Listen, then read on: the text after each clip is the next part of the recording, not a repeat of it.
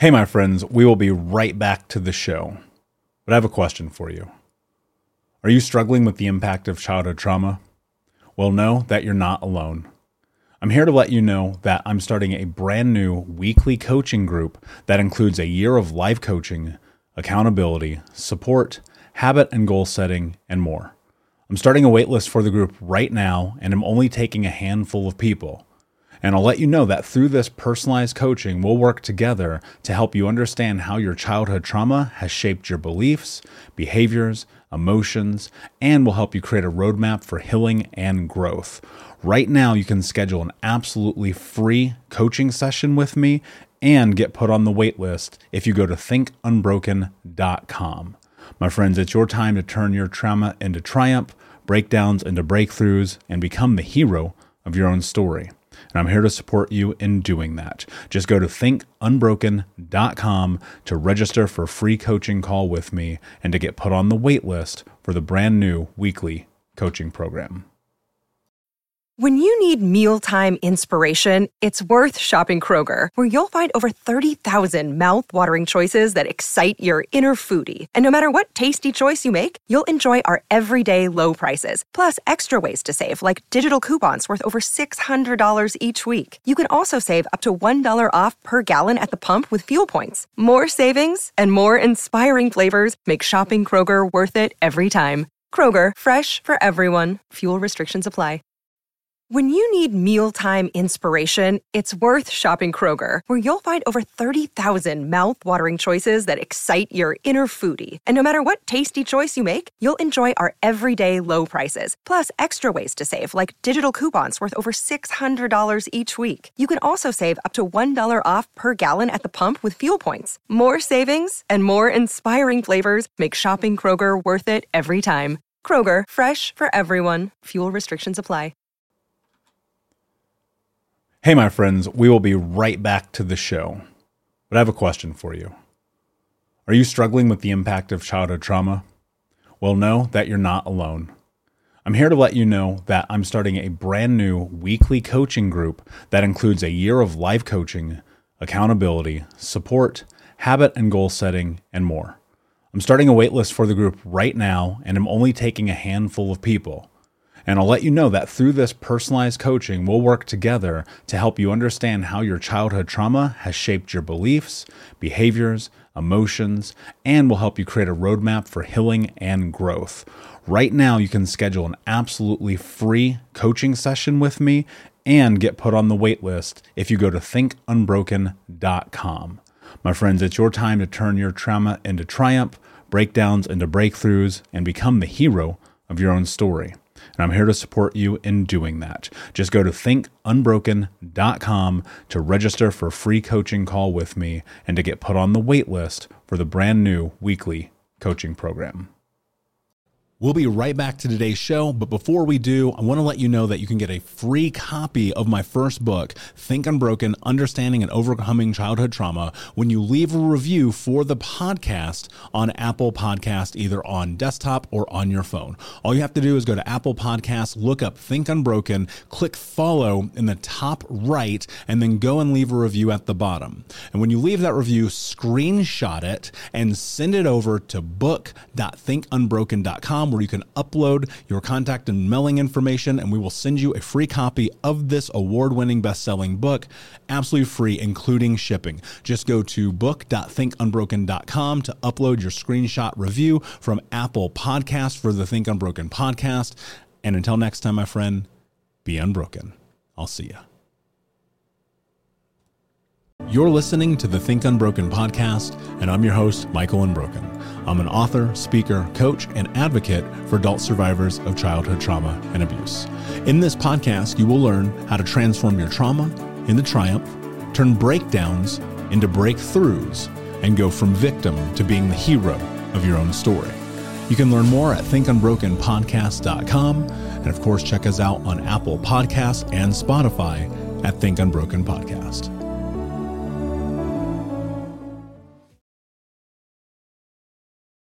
Hey, what's up, Unbroken Nation? Hope that you're doing well wherever you are in the world today. Very excited to be back with you with another episode with my guest and friend, Charlie Ray. What's up, my friend? How are you today? It's going well, man. Love being here. Appreciate it. Yeah, of course. Thanks for coming out, man. I've been looking forward to having this conversation with you. Your story, your mission, your journey is admirable. I think about the effort and energy that it takes in one's life for them to transform in the way that you have and that you are currently working towards. And, there are people that I meet in my life where I get the opportunity to get to know them a little bit better than most people. And that's obviously something that started to happen with us. And yeah, it's just an honor to have you here. I appreciate it. Thank you. Yeah, for sure. To start, tell us something that we need to know about you to understand who you are today. I think with me, looking at my past and then looking to where I'm going, I look at this journey and it's like, I would have never thought that I would have had the ability to do something like this. So it's this strength and fortitude. I've never done anything in my life where I've been this much laser focused on making an impact in this world. And it just, as I thought about that, when you said that earlier, it just blew my mind. Like, wow, you've been on this journey and you're still going on it and you're still going strong because you want to make a difference. You want to serve and help people. The journey is never ending. No. I tell people all the time, like when you come into coaching, I'm like, you sign on the dotted line, you better understand this is a rest of your life game. Yeah. There's no two ways about it. I mean, it is just the game, even though some days it's painful and a lot of days you're like, I don't want to do this. Yeah. Take me back. What was childhood? Where did you grow up? What was the experience for you? I was in a suburb in Milwaukee and I grew up one of 8 kids. So I was the youngest boy. Just remember growing up and things I noticed, just trying to fit in. I didn't fit in with my other brothers and sisters. I didn't feel like I was connected with them. I was very unique and different. I wanted to stand out. I always remember as a little kid, always inserting humor, just always doing something to make everybody laugh. Very big into sports. And just realized, like, moving from where I was and how I fit in now and all my brothers and sisters looking at who I am now, I think they're just amazed with that journey and where I've gone because they would have never seen that as a little kid and who I was because I was so outgoing and so vocal and so strong and just did whatever I wanted to do. And it was just, I never fit in with them. Why do you think you didn't? Did you feel like, I felt like as a kid, I never fit into anything. Part of that's because I'm a contrarian. Part of it is because I just don't care what people think about me. Yeah. And that's always kind of been that way. I mean, being the poorest kid in school, yeah, you learn how to turn off your feelings. Yeah. So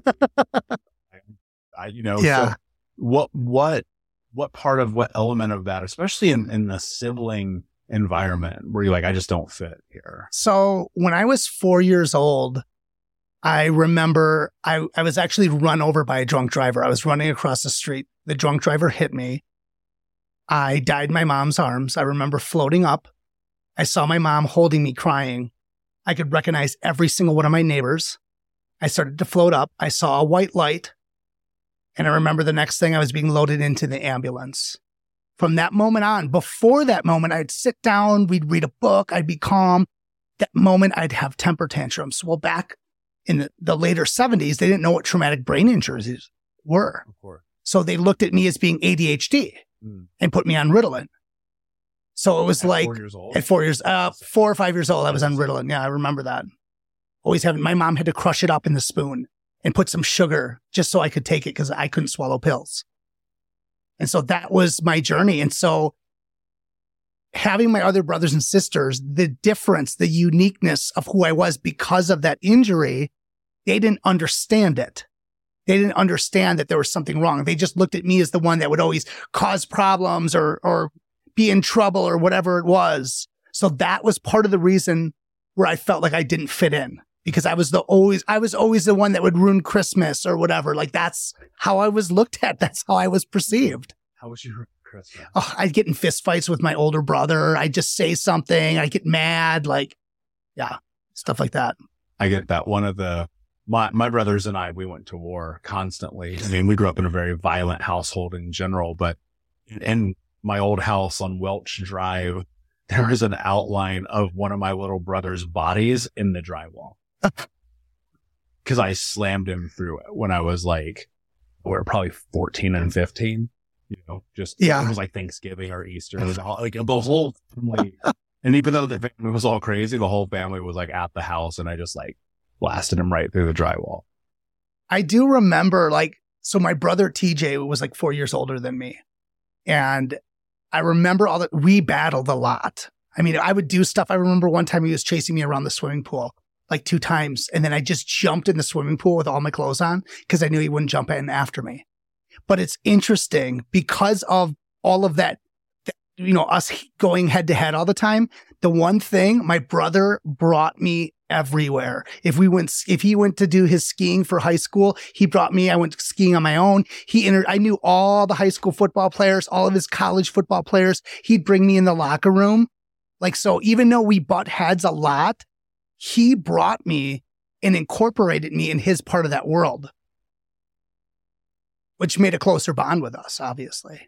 Yeah. Yeah. I did the opposite as the older brother. I did the opposite because I was running the streets, selling drugs, stealing cars. And I remember distinctly being like, I want my brothers away from me. I don't want them involved in this. And but that's a form of protection. It was, but I didn't have the language then. Right. Yeah. And so it was like, I'm going to do this. So you're growing up Milwaukee, living, what is a seemingly normal life for a kid. Mm-hmm.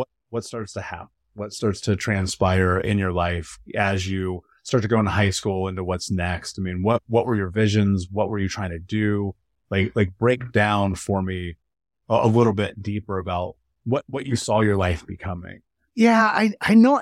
Always as a little kid, I wanted to be a cop. And I think it's because it was really cool. But I started noticing going into high school, because I went to an all boys Jesuit high school. And I noticed going into that high school, more of the service, right? Serving and helping others. And I always wanted to make a difference. I always wanted to serve and help people. And I actually did later in life, after college, I got a criminal justice degree. I went into law enforcement. So I went into law enforcement. I wanted to help people. I was a Milwaukee County deputy sheriff for 3 years in the Milwaukee County jail, and I could not help anybody. It actually made me more negative and cynical as a person than it did helping and serving. And I recognized that, and I got to get out of this. But you know what? Honestly, and that was the one thing. I'm like, okay, I always wanted to be a cop. Let me try it. After that, I was just job to job. I couldn't figure out what I wanted to do when I grew up. And it was like, I had nothing. Just felt kind of empty. Like I couldn't do anything. I didn't know what to do. I think about people will sometimes say, never meet your heroes. I think about that, about our dreams sometimes, where it's like, you think you know what it is until you touch it. And then you're like, wait, this isn't actually the thing. What was it about becoming a cop and becoming a deputy sheriff where you're like, actually, hold on, this isn't the thing?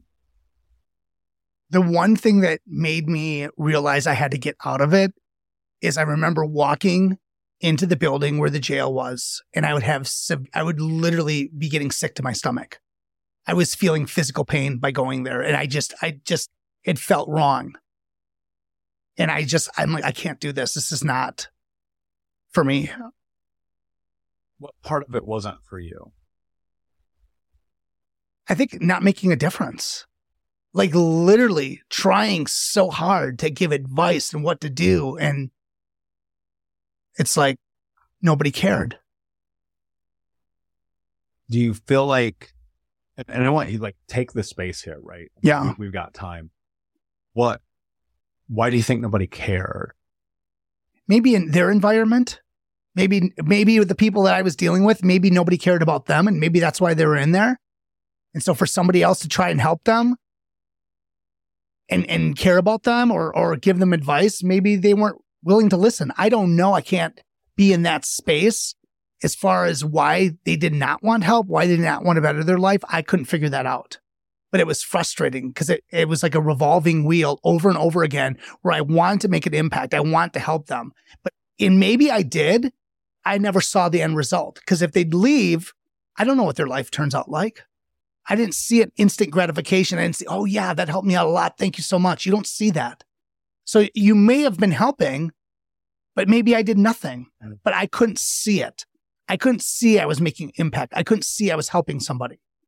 And so for me, I wanted to see that I was actually could make an impact in somebody's life. Yeah, I resonate with that a lot. And I think one of the most difficult parts is recognizing that there's an exponential and reciprocal growth that happens from the impact that we have that you'll never see. It's like planting a seed under a tree you'll never sit under. Yeah. Right?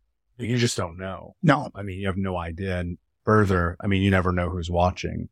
You're one of the things that really captivated me about your story is you are putting yourself in this situation. Like, I think I'm going to create a little more context before I ask you this question. There are people in the world who are empathic, who are kind, who are servant leaders, who want to make the world a different place. It's just in us. And I will say this in full transparency. I was not always this way. I remember in high school, kids would make fun of me. I've only had one nickname in my life. Well, I've had two. I won't tell you the other one. I had one nickname in high school. Kids called me Coach, but it was demeaning because I was very much like, come on, guys, we can do this, like rah, rah. And it's interesting how that was really the foundation for now, 20 years later, what I do every single day. And there is something about the drive of being willing to step into who you're supposed to be that is really powerful. And unfortunately, I think sometimes there's catalysts, like, you're looking at your life where you're going now. And obviously, I'm sure you can guess where I'm going with this, but the audience can. So I would love for you to go into like, what is the catalyst that have led you to where you are and the work that you're doing today? Yeah. I remember it was my son Christopher's 8th grade year, and he was 14 years old. He was 6'1", 220. Literally coached him for years at football. Like, this kid was a leader on the football team in 8th grade. So it was really cool because I coached for over 25 years youth sports. So part of that was coaching my kids. So I got to coach him. But we're going into his 8th grade year, and he comes up to us and he goes, hey, I'm having trouble sleeping. I can't get to sleep. So we called a pediatrician. But this pediatrician was new because the old pediatrician had retired. In fact, his old pediatrician was my pediatrician as a kid. So you could tell he was ready to retire. But when Christopher was a toddler, he was put on prescription sleep medicine because he did have trouble sleeping. And so because of that trouble sleeping, the pediatrician tested him, didn't not look back in his files, I don't know, but diagnosed him with depression. And so she's like, we're going to put him, he's mildly depressed, we're going to put him on Zoloft. And I remember the words Christopher said to me. He said, Dad, I don't feel depressed. Like, I don't feel depressed. Like, those words are always there. And I remember as the weeks went on into months, like, we started noticing that he was wearing long sleeve shirts. And so we're like, hey, go put on short sleeves. Like, we're in the house. It's hot. Like, put on something else. And he wouldn't do it. So his mom and I got suspicious and literally had to force up his sleeves. And he had cut marks on both arms. And I literally just, like, my heart just sunk. Like, I could not help my own child. I did not know how to help him. So we brought him to a psychologist because that's what you do, or you think that's what you need to do to help your kids. And so we brought him to the psychologist, and he talked to Christopher, talked to us. Yeah, he's depressed, increased his medication. We're out at a funeral. We come home. His mom and I are running out to go get some food. He's staying there with the kids. Gigi, who is 3 years old, and Michaela was 9. And so we ran out, got the pizza, and all of a sudden I see my wife flagging me down from the pizza place. I run out to the car. She goes, Michaela's on the phone. Christopher's not responding to her. He's not moving. She thinks he's playing a joke. And literally my heart just sunk. Like, I knew something was wrong. And so we raced home. I remember going through every stop sign, every stoplight. And I remember getting out of the car and distinctly, I don't know, but I just remember smelling that burning smell of the brakes. And we raced down to into the house, down to the basement. And Christopher had hung himself. So we had to cut him down, start CPR. He was taken out to one hospital. And then they had to bring him via helicopter out to the local children's hospital. And we were driving out there, and we're discussing, is he going to be okay? Is he going to be okay? And we get out there, and before we would even go in, the doctors came out and they're like, this is serious. This is not a good situation. I want to prepare you for this. And he was in the ICU. We went in there. He was hooked up to like all these machines. And 3 days later, I remember going in and asking the doctor, I said, I want to know what's going on. Like, what is happening? And they showed us the brain scans. And so your brain swells up when it doesn't have enough oxygen. And you could just see the scan. And I said to him, so he's basically brain dead. And he goes, yeah.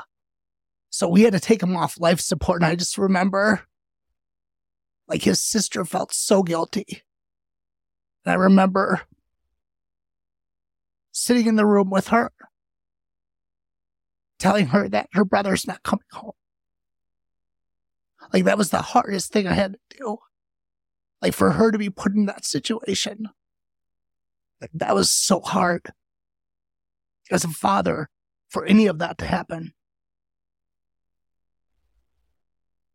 Yeah, so something I can't imagine, obviously. I mean, I don't have children, but the people often say the greatest love that you ever have is having a child. And the greatest pain you'll ever feel is losing them. And you think about prescription drugs particularly, and it's like I go and I look at like the journey of my family. Most of my family was addicted to prescription drugs. And I watched OxyContin take my mother's life.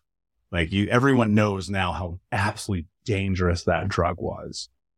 And I'm a proponent. I think there's always a space for pharmaceutical intervention, but I think the hard part is we just don't understand what's going to happen because everyone is so incredibly different. And we look at those signs of whatever the thing is that we think we understand, and you just don't understand the things that are happening when you consume these drugs. Yeah. And we find, and I have found even in my own journey, like I would hide my mom's pills or throw them away or flush them on the toilet. And I don't think it would have mattered, and I think that, and the reason I'm prefacing this with what I'm going to ask you is because ultimately there's that space where we have to realize we don't get any control over other people's decisions, no matter what. Yeah. And there's something about the letting go of it. I don't know if I've ever said this before. I used to beat myself up all the time because I felt like I wasn't doing enough to keep my mom sober. It was consummate. It was whatever I could do to hide her pills, get rid of the alcohol, which eventually led to this place where I was 18. And I told her, I said, I'll never talk to you again. And that being one of the singular reasons I'm probably even here today. Hardest decision I've ever made.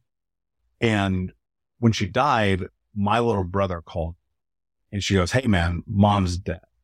I'm 23 or 24. And I go, okay, cool. Thanks. Have a great day. I hung up the phone and I didn't go to her funeral because I remember feeling, and I even feel to this day, like, and I mean what I'm going to say, I felt like I made the right choice. Mm-hmm. Years later, I was probably like 30, 31. I started having these feelings of being like the weight and the burden of not allotting myself, not her, myself, the forgiveness for something I didn't have control over. And so I guess really the first thing I want to ask you is like, what was going through your head in that moment about the role that you potentially played? And how have you been able to reconcile that experience now many years removed? Yeah, I think for quite a while, I was just in shock. Like I remember sitting in the funeral and thinking to myself, why can I not cry at my son's funeral? Like I was in shock. People are like, you're in shock, Charlie. So it was a lot of grief therapy, figuring stuff out. But we look at, the role I played back then. I remember I just took action. I just went into action to try and save my son. And I noticed that about me. And I noticed that about my kids. They just take action. Like it's just kind of programmed into them, right? And so looking at that moment and then getting into the moment where you're like, what did I do wrong? Why did he do this? Like now I'm blaming myself and figuring out why. And you never have the question. You'll never have the answer why. And so what I needed to do is look at what happened to him and how can I make sure it doesn't happen to anybody else? That's kind of the drive that got underneath me to figure out how could I help other people so they don't have to suffer. So I guess I look at that role then and I kind of flipped it 180 and say, okay, because of this, what can I do to make an impact in other people's lives? And that's kind of where that led into what I'm doing now. With your daughter and the responsibility that she felt, which I've actually heard other people say this with their children when these moments happen.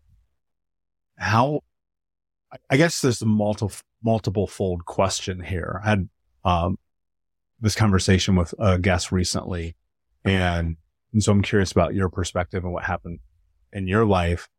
How did you navigate the healing journey for yourself, with your spouse, and with your children? Well, I remember we got into grief counseling immediately. We did that for about 3 years. Our kids were into grief counseling as well, just trying to talk it out. I know Michaela felt guilty quite a long time because we discussed it later that she could have done more. And so as a father, I tried to explain to her, like, your brother was 220 pounds and 6'1". You were 9 years old. You couldn't have done anything more than what you did. And I even told her, I remember saying to her, I'm like, you're my hero that night. I'm like, Michaela, you blew my mind on how you took action and what to do. For a 9-year-old, that blew my mind.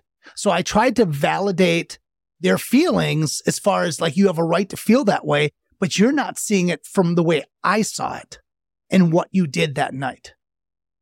So I tried to help heal them, to make them realize that you're not the cause of this. You didn't have to do more. You did everything that you were supposed to do because that's what was supposed to be done. And you did exactly that. No more, no less. And I took that own advice with myself, saying, you cannot take blame for how things were in the past, whether you got angry at him or whatever and nitpick every little thing. You have to look at what you've done now to help keep this family together, to help figure out what we're going to do to move forward, and just take one step at a time. And I had to keep telling myself that to get out of that mindset of feeling like, you're the cause of this, that maybe you did something to do that. Because we all felt that way. What did we do wrong? And so because I was doing that with her, I needed to do that with myself. And I took note of that because that helped in that healing journey too. Yeah. I mean, you didn't do anything wrong. I mean, like, no, that's the nature of it. I mean, and I think that holds true for everything in life. It's like, if you want to be able to move forward, you're not the worst thing that's ever happened or the worst thing that you've ever done. It doesn't always feel like that. Yeah. Right. And most days you kind of want to beat yourself up, but it's like you can't continue to move forward if you don't forgive yourself. Yeah. Grief is such a, I remember sitting in my therapist's office. I'm like very young in this journey, and we were having this conversation, and it was like, why am I depressed all the time? He said something interesting to me. He goes, well, depression is because you still feel grief of the past, right? You haven't been able to let it go. And I remember being like, yeah, but how do you let go of something like your mother cutting your finger off, of being a homeless drug addict before you can even drive a car. Yeah. How do you let go of people that hurt you so much? And he said, you know what you have to do is you have to grieve the loss. You have to be okay with the sadness of the experience, with the pain that comes along with it. And I didn't understand that when he said it to me.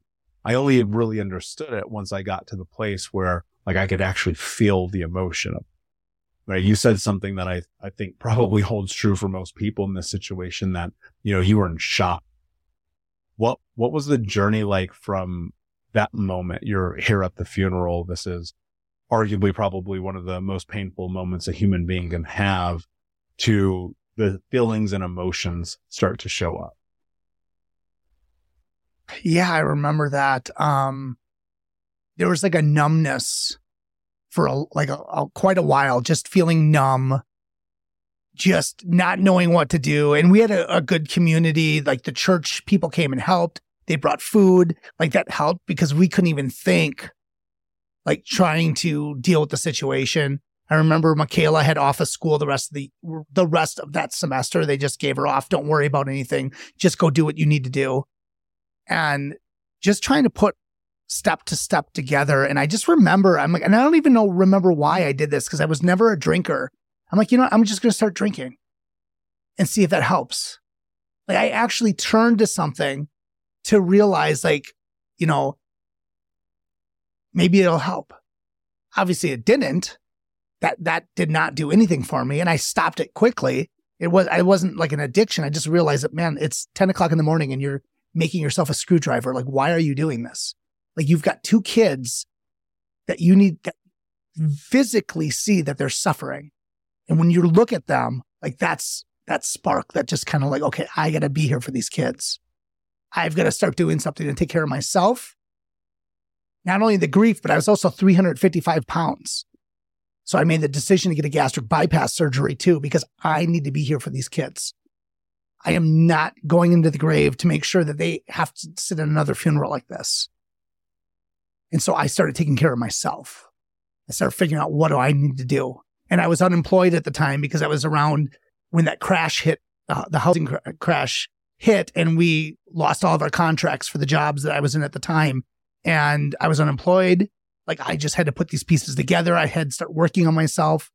I had to start figuring stuff out. And there was no wrong or right reason or way of doing it too, right? Because it's like, grief is so different for everyone else. And it's so interesting being at the funeral. Some of the things that people said, I noticed, like, oh, I know how you feel. I lost my mother. And I'm thinking to myself, well, I'm sorry you lost your mother, but you don't know how I feel. And so because of that experience, I never say that to somebody. I have no idea how you're feeling, because it's your grief and it's so different. And then you hear the line of, you know what, time will help heal it. And it doesn't. Like, there'll be multiple times a day that I cry because of what happened to my son. But I believe that pain ignites this fire to like be empathetic to other people. And so when I'm able to be empathetic to that person, I'm able to understand their pain, and I want to help them and I want to serve them. And so that's kind of that fire that I learned what I'm trying to do to help other people. And I need that in my life. That's how I rationalize it, right? I need that in my life because that's part of my journey. And I don't want to forget that. Mm-hmm. We do need it. And the rationalization, like, well, the brain's purpose is to find meaning in everything. Mm-hmm. Right. And even the most painful of experiences. You know, it's funny you say that. I don't mean to laugh. It's just, it makes me kind of laugh to think that people probably said to you at the funeral. And you're like, yes. See, what are you talking about, dude? Yeah. You know, and people will do that to me sometimes because they hear my story and they know about my background. I'm like, you grew up with both your parents in the suburbs and went to Harvard. Right. And I'm like, but that's okay, because I appreciate the effort. There's this moment, right, where you had to make a decision about what you're going to do moving forward in your life. Mm-hmm. Most people, I would have to assume, in the work that you do, you probably see this much closer than I'm extrapolating just based off of conjecture, really. because I don't know it or lived it, that most people lose a child and everything about their life is over. Why do you think that happens to them? And why has it not happened to you? Well, Christopher's death was actually just the start of what happened. So after Christopher died, actually the day of I was having my gastric bypass, so it was about 8 months later, I get a call from my mom and she's crying on the phone. And she goes, Terry died. That's my sister's husband. They have a brand new baby, age of 40, had a massive heart attack and died in his sleep. So on my day of my surgery, which is pretty much was free because of the insurance that we had to pay for Christopher, I had to have that surgery. So they put him to sleep, or they put him, they had the funeral. And so after that, I get another call about 4 months later. Your dad's got lung cancer. So he's going through chemo. Well, he passed away 4 months after that. About a month after my dad passed away, I found out my mom was having all this bleeding issues.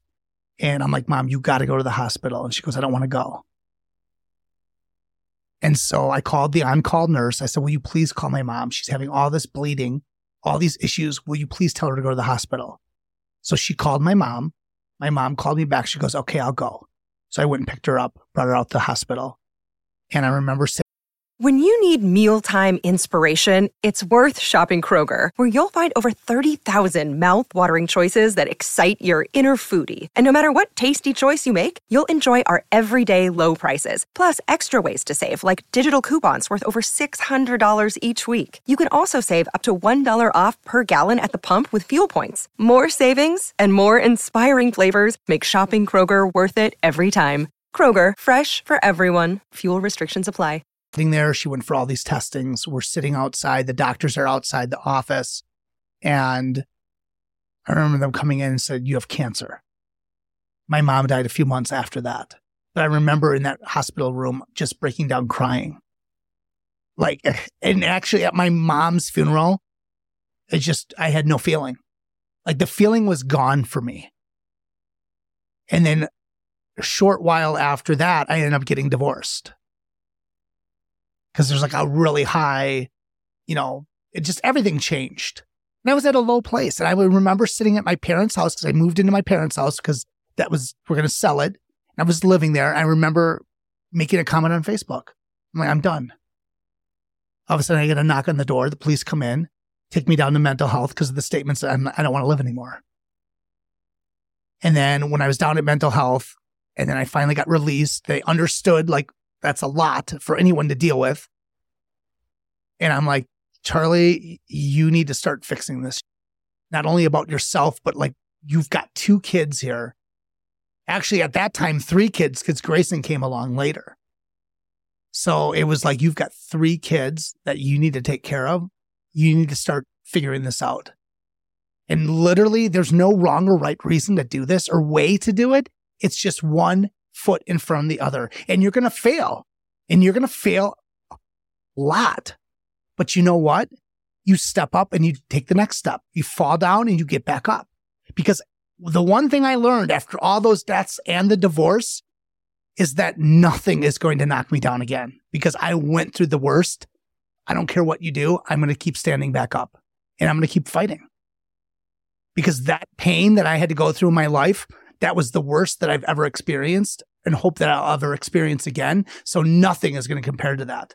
So I'm just going to stand back up and do the next thing and keep moving forward. It almost seems insurmountable though. And I see when people will post things like that on social, it's like, it is a cry for help. Somebody please help me. Yeah. Right. I get it. They did. It makes sense to me. And thank God someone did, right? But you look at it and it's like, who could blame, this is a really dark thing to say, but yeah. Who could blame you if you took your own life? God, that is so much pain. Yeah. So much hurt. When I was 25, and I obviously share this openly, but I put a gun in my mouth. I was like, I'm so done. The pain, the hurt, the suffering, in this phase of my life at 350 pounds, smoking 2 packs a day, drinking myself to sleep. I was like, I don't give a anything is better. Even though I'd made like $1 million and I had a nice car and I was having sex with all these women, I was like, I'm over it. And it's like ultimately life is going to life. That is a moniker that really played a special role for me. And in that, it's given me a lot of freedom just to continue to step forward into what's next. And I'm so fortunate in a lot of ways that I had that experience at 25 because it's allowed me to be here and openly have these really difficult conversations. Because why would you not want to end your life? Why would you not want to make the pain go away and make the hurt and the suffering? And I think about this a lot now, especially with what I do, is how do you turn the pain into purpose? Right. But in the moment, like, you don't, like, I never was like, I'm going to do this one day. Like, this wasn't on the agenda. It was just like, okay, cool. If I can just brush my teeth today. And it, real. Yeah. I mean, I was just like, I was like, can I just get up and brush my teeth? Just get out of it. But it was a step. And it was a step. Yeah. And that's the thing that I come to. But I want to go back into this because there's just this curiosity I have because you're closer to this world than I am, unfortunately, obviously. But why is it that when families have a loss like this, that some people just forever their life is gone? Like, what can you, this is going to be a hard question probably to answer. How do you, like, what is it that happens? Like when you lose your child, like what is happening to you? Man, I don't even know how to put that into words. It's like, I've never felt a pain like that. Like, it's so strong, but you said it before. It's like the greatest love is having a child, right? Like you said that, and then the greatest loss is losing that child. Well, I did lose that child, and it was the hardest thing and the most painful thing I've ever gone through in my life. Like, nothing will compare to it. Like, everything else that happens to me going forward, nothing compared to that. That's why I get back up. But the one thing, I had 3 other kids. And so I need to step up for them because there was no way I was going to let Michaela think that she could have done something to fix that scenario. So I wanted to be there for them. I want to show them how you can go from down here and keep stepping and moving forward. So I had to be a role model for my kids. I had to keep fighting. I had to keep doing. I screwed up a lot. You know, there's no book on parenting. And if you're reading a book on parenting, I'd throw it away because each kid is so different. So there's no wrong or right way. But the one thing there is just, I'm just going to try to be the best role model, the best example, keep fighting for them that I can. What did you have to change within yourself to get to that place? Man, that was a while ago. I don't remember a concrete thing that I had to change, but I remember like these habits that were not serving me needed to change, right? Like, obviously having 2 dinners a night, that was gone because I had to take care of my kids. Granted, I had a gastric bypass surgery, but it's like, no, you need to eat healthier. Okay. If my goal was wrapped around being there for my kids and being the best that I could be, okay, start eating healthier. Okay. Keep trying to work and find a way to make more money, do fun things with them. Like, it's just things, basic things that I remember that my parents always did for us, take us on vacations, do different things, go to our sporting events, support them. So you're just role modeling what you had in your life as a parent, or the opposite, what you had the lack of and you wanted to provide to your children because you didn't receive it. And so it was just, okay, what can I do? And I didn't know, man. I did not know what to do. I just tried to do the best I could with all the information that I had, either growing up or being an adult. And there is especially no playbook on like losing a child and then having to take care of 3 other kids on top of it. Like, I think for years, I was just an autopilot. Like, I didn't know. I just did in the moment what I thought I should do. So there was no real like concrete thing like, oh, I should do this. I should do this. That came a lot later as I grew and started to work on myself more. But for years, it was just on autopilot. When you think about, if you were to pinpoint something that was the most transformational decision you made, what would it have been? Because I think sometimes it can literally be like one thing. Right? Yeah. When I go back and I look at this catalyst, for me, it was like, go and tell the truth in therapy. Yeah. Like that became, honestly, dude, the cornerstone for everything, because I realized I was just such a good liar, like, and lying to myself, lying to my girlfriends who didn't know each other existed, siblings, lying to, the people and the bill collectors would call because I put myself $50,000 in debt, like lying, like all the time. Yeah. It was killing me. It was literally eating me alive. And I was like, just go tell the truth in therapy once. Yeah. Even a sentence, right? Even a sentence. Yeah. And so I'm curious, was there one thing? Yeah.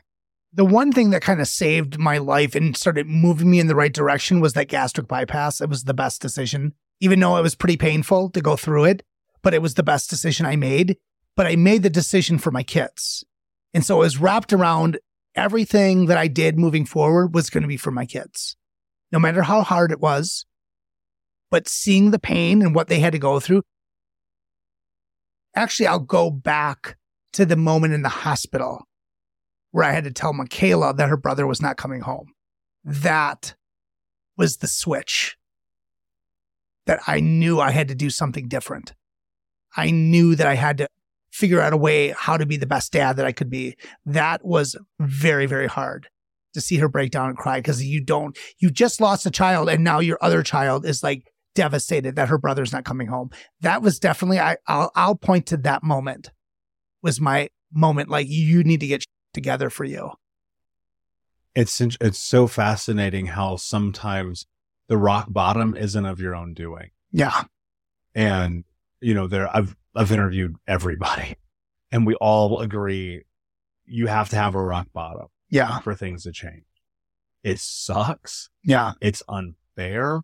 It is arguably the most painful thing you'll ever experience, but I don't know why it's necessary, but it's just necessary. I think you have to have it. I constantly am like, how do you mitigate the risk of the rock bottom? How do you create change? How do you give, because like you probably had opportunities to be that dad. Yeah.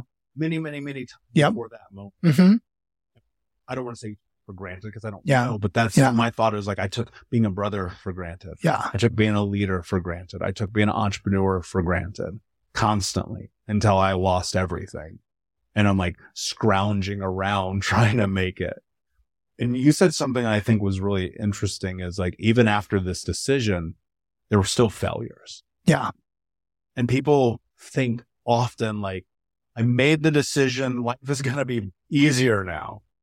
And it's like, no. You don't understand. Life is actually just about to start. Yeah. What were some of those failures for you? I remember like when I remember getting out and trying to like do my own business, Facebook marketing, right? So I was trying to do the Facebook marketing thing, failure after failure after failure, but I stuck with it for a while, right? I'm like, maybe this is not what I'm supposed to be doing. So it's stuff like that. The one thing I look back at, even with my kids, I learned things as I failed to be a better father. So as I moved forward and took my steps forward, and my kids, now that's even harder, is to watch your kids fail and try to let them hit rock bottom as a parent without interjecting and telling them what to do, but guiding them with your own failures and telling your kids, look, this is what happened to me. And you just tell a story, because the kids always loved my stories. I was always a storyteller. So they loved my story. So I would tell them of my failure, of what they went through. And it lessened their pain as a child, or even going into high school, sharing with them. I remember one time my son Grayson, and I said a few words to him. I go, Grayson, because he was going to have a friend come over, but he was being annoying, so I wasn't going to invite him. I said, you know what, Grayson? What about if you're his only friend? And now he's really sad. And, And I know that's not the type of person you are. I know that you are a person that wants to do things with other people and make sure that they feel good too. What do you think that he may be going through that if you said no to him? And all he said, yeah, you know what? You're right, Dad. So it's stuff like that. And I wouldn't have known how to say that to him if I didn't fail and learned what to say to my kids or anybody else, right? Because when you show your failures, you're authentic, you're vulnerable, and they know that you're like, Dad's just human too. Like, I get it. Like, that's interesting. Because I remember growing up, my dad went through a rough childhood. I found this out later in life that my dad was living on his own at 16, still going to high school. And I remember my dad would tell me stories about the Navy that were pretty like gruesome, but I never remember one story of my dad's childhood. So it was really interesting to put those pieces together. And now knowing what my dad went through, I was like, my dad was an awesome dad. After knowing that what he went through and how he handled himself in our situation, I blew my mind. So that was a lesson I learned in itself. Yeah. Vulnerability is, and I literally just wrote this today. I was in my journal. That's how I start my days. I go out on the back patio here at the home office, and I sit there with my journal and I read a book. And right now I'm reading A Course in Miracles. And I'm sitting there and this word vulnerability just starts popping in my head. And I'm like in the journal and like talking about like this past relationship and this thing that I've been overcoming, about recognizing forgiveness in myself in a deeper capacity, and forgiveness being for a lot of different things, man, for selling drugs to people when I was a kid, for cheating on my girlfriend, for, stealing cars, forgiveness for not being the best leader, the best entrepreneur, again, those things I was taking for granted.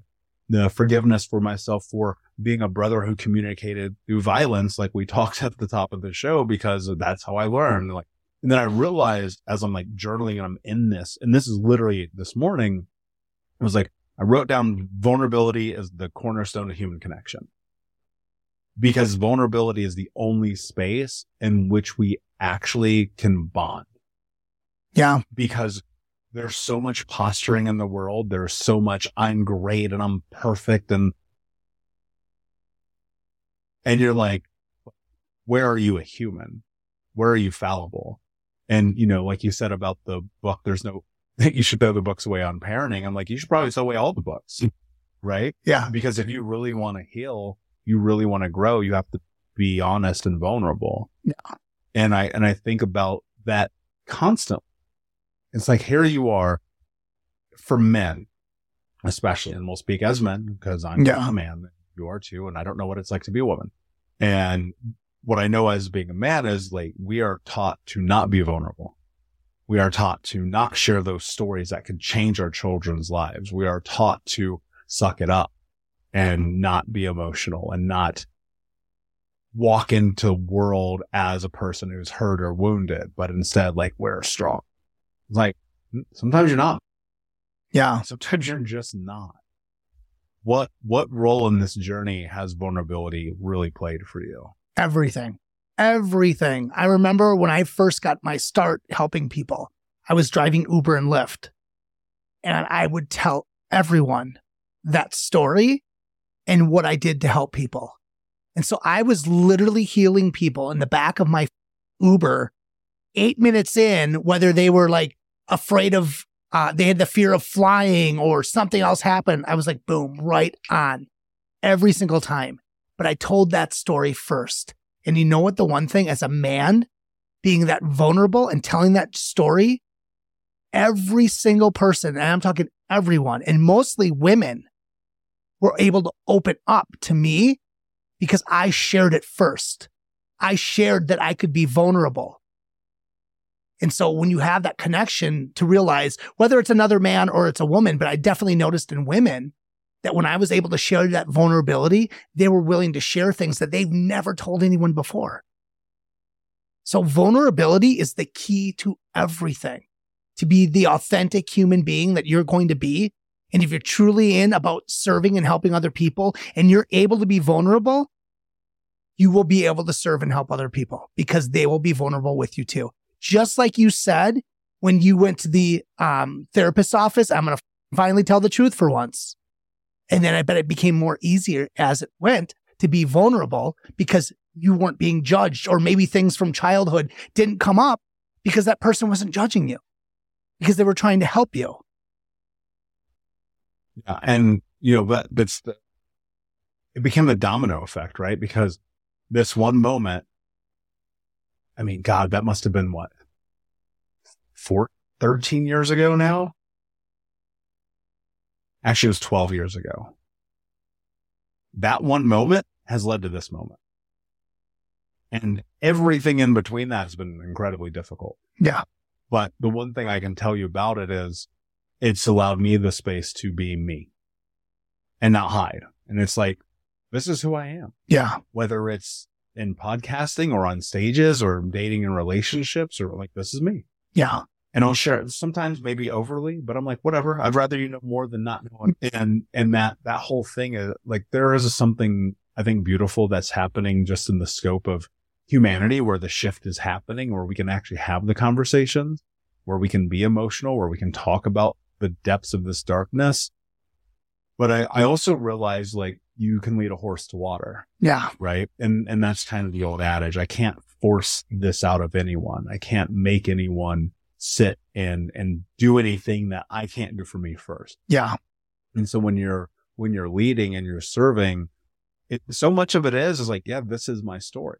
Now, I will say this, just full transparency. There's things I will never tell another human being on this podcast. Yeah. It just won't happen. Yeah. I don't believe those things serve humanity in any practical way. Yeah. They are things that I've worked through, that I've done therapy and healed over. Yeah. I just don't feel like they're going to benefit it. Yeah. And maybe I'm wrong. You know what I mean? I think about that. I'm wrong. Maybe that thing that happened would benefit one person who could possibly ever relate. I think that in the day to day of this, the more vulnerable we can be, the more freedom we're going to have. What role has vulnerability played for you in the relationship with your children?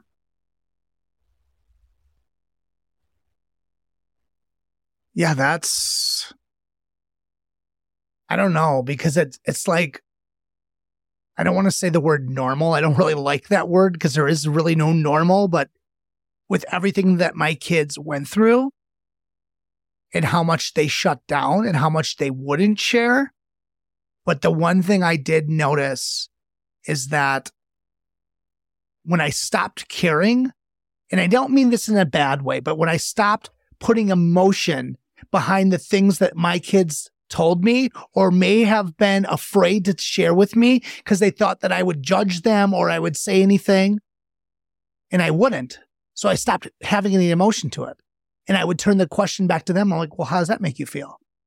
And since I started doing that, since I stopped reacting to what they told me, rather than just listening and ask them questions on how you feel about it, or are you okay with it, whatever that may be, they share anything with me. They don't hold anything back because I stopped putting emotion behind the things that they were telling me to get them to, because when I put emotion into it, I get angry or upset or whatever, or start raising my voice. What are they going to do? Shut down. They're not going to share with you.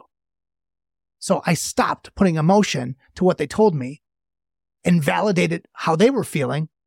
There's nothing that they hide from me.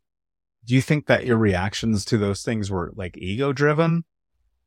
I think they were trauma driven because you learn, your programming happens at a young age and you see your parents fighting back and forth. For the longest time, I remember getting in relationships because I'd always see my mom and dad fighting or arguing about money or whatever. And I remember for the longest time when I would get upset or mad, I would yell and scream because that's what my parents did.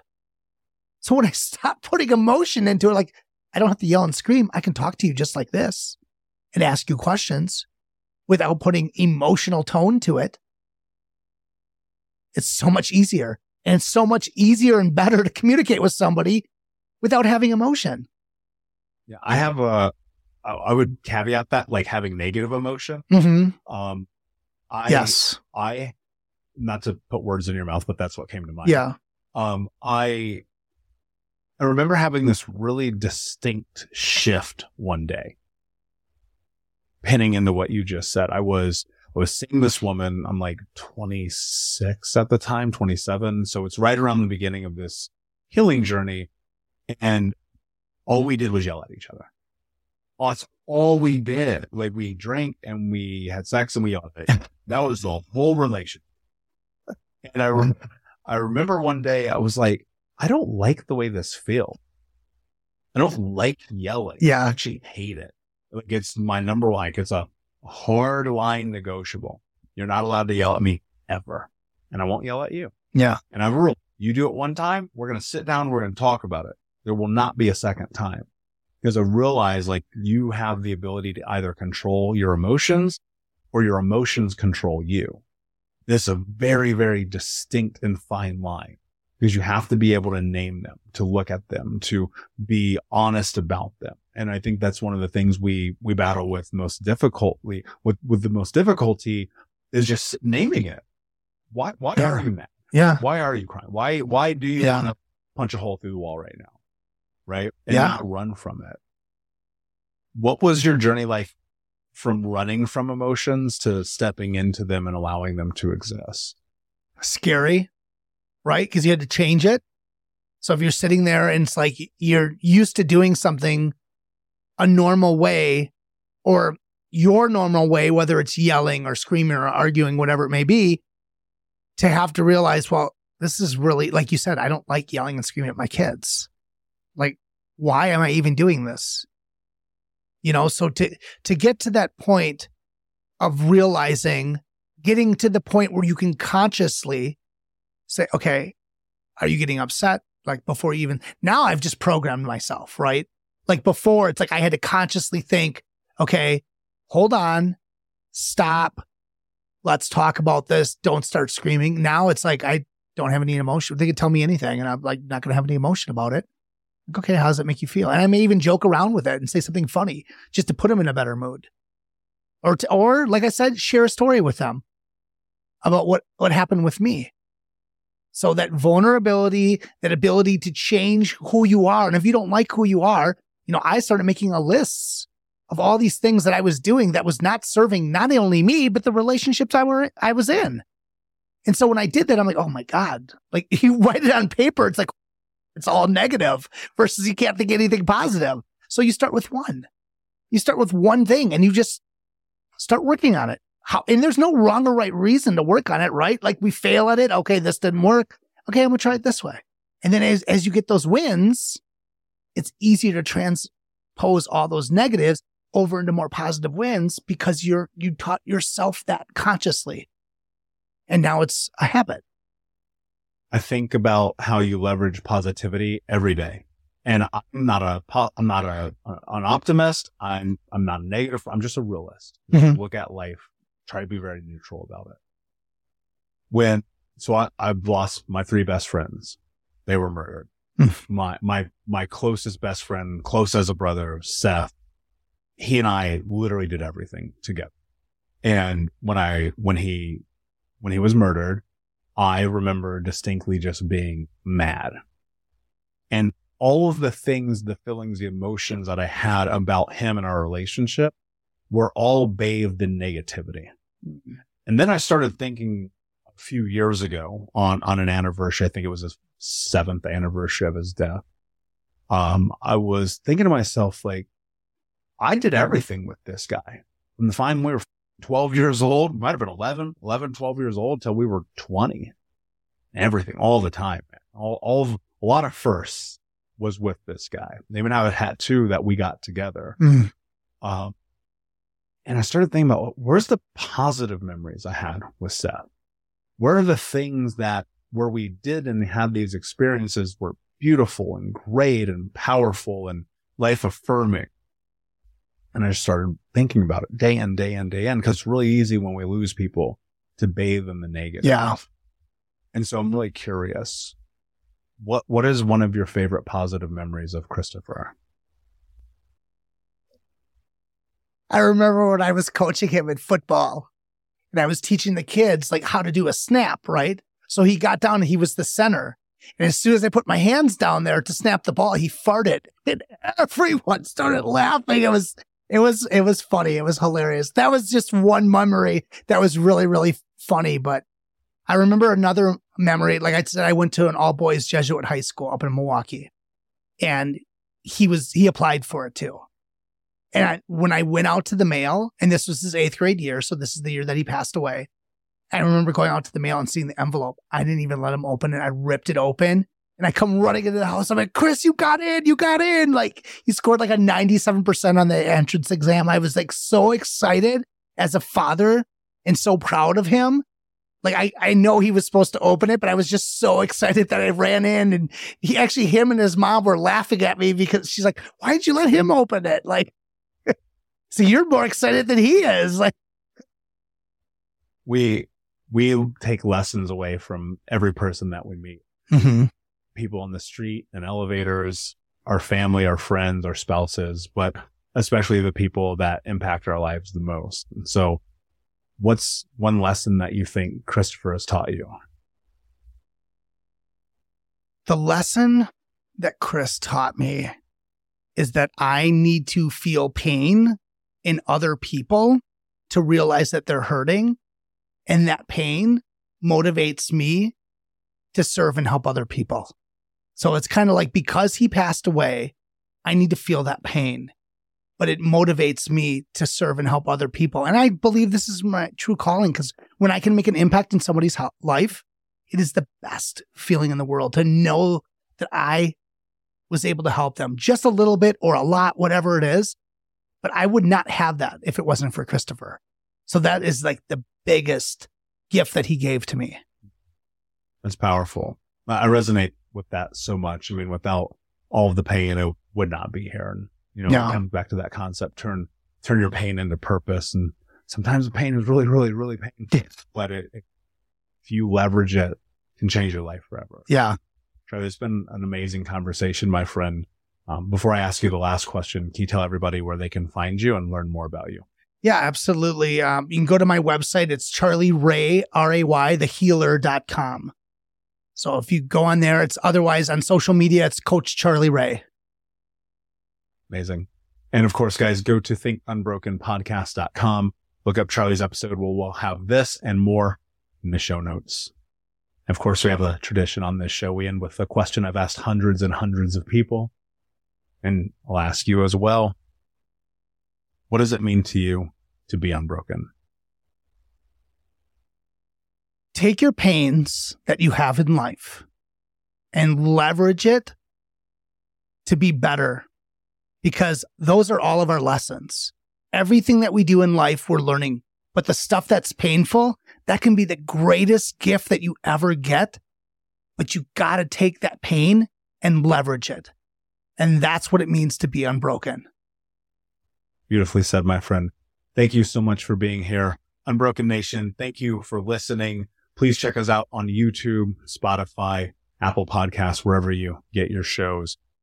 Do us a favor, share this with a friend or somebody special to you so that we can continue to step forward in healing the world, ending generational trauma, transforming trauma to triumph, breakdowns to breakthroughs, and to continue to help people become the hero of their own story. And until next time, my friends, be unbroken. I'll see you. You're listening to the Think Unbroken podcast, and I'm your host, Michael Unbroken. I'm an author, speaker, coach, and advocate for adult survivors of childhood trauma and abuse.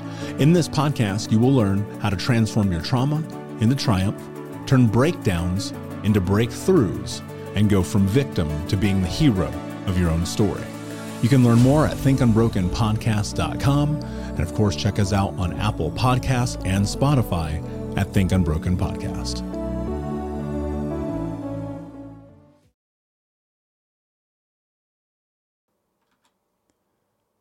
Hey, my friends, we will be right back to the show, but I have a question for you. Are you struggling with the impact of childhood trauma? Well, know that you're not alone. I'm here to let you know that I'm starting a brand new weekly coaching group that includes a year of life coaching, accountability, support, habit and goal setting, and more. I'm starting a waitlist for the group right now, and I'm only taking a handful of people. And I'll let you know that through this personalized coaching, we'll work together to help you understand how your childhood trauma has shaped your beliefs, behaviors, emotions, and will help you create a roadmap for healing and growth. Right now, you can schedule an absolutely free coaching session with me and get put on the wait list if you go to thinkunbroken.com. My friends, it's your time to turn your trauma into triumph, breakdowns into breakthroughs, and become the hero of your own story. And I'm here to support you in doing that. Just go to thinkunbroken.com to register for a free coaching call with me and to get put on the wait list for the brand new weekly coaching program. Save big on brunch for mom, all in the Kroger app. Get 16-ounce packs of flavorful Angus 90% lean ground sirloin for $4.99 each with a digital coupon. Then buy 2, get 2 free on 12 packs of delicious Coca-Cola, Pepsi, or 7-Up, all with your card. Shop these deals at your local Kroger, less than 5 miles away. Or tap the screen now to download the Kroger app to save big today. Kroger, fresh for everyone. Prices and product availability subject to change. Restrictions apply. See site for details.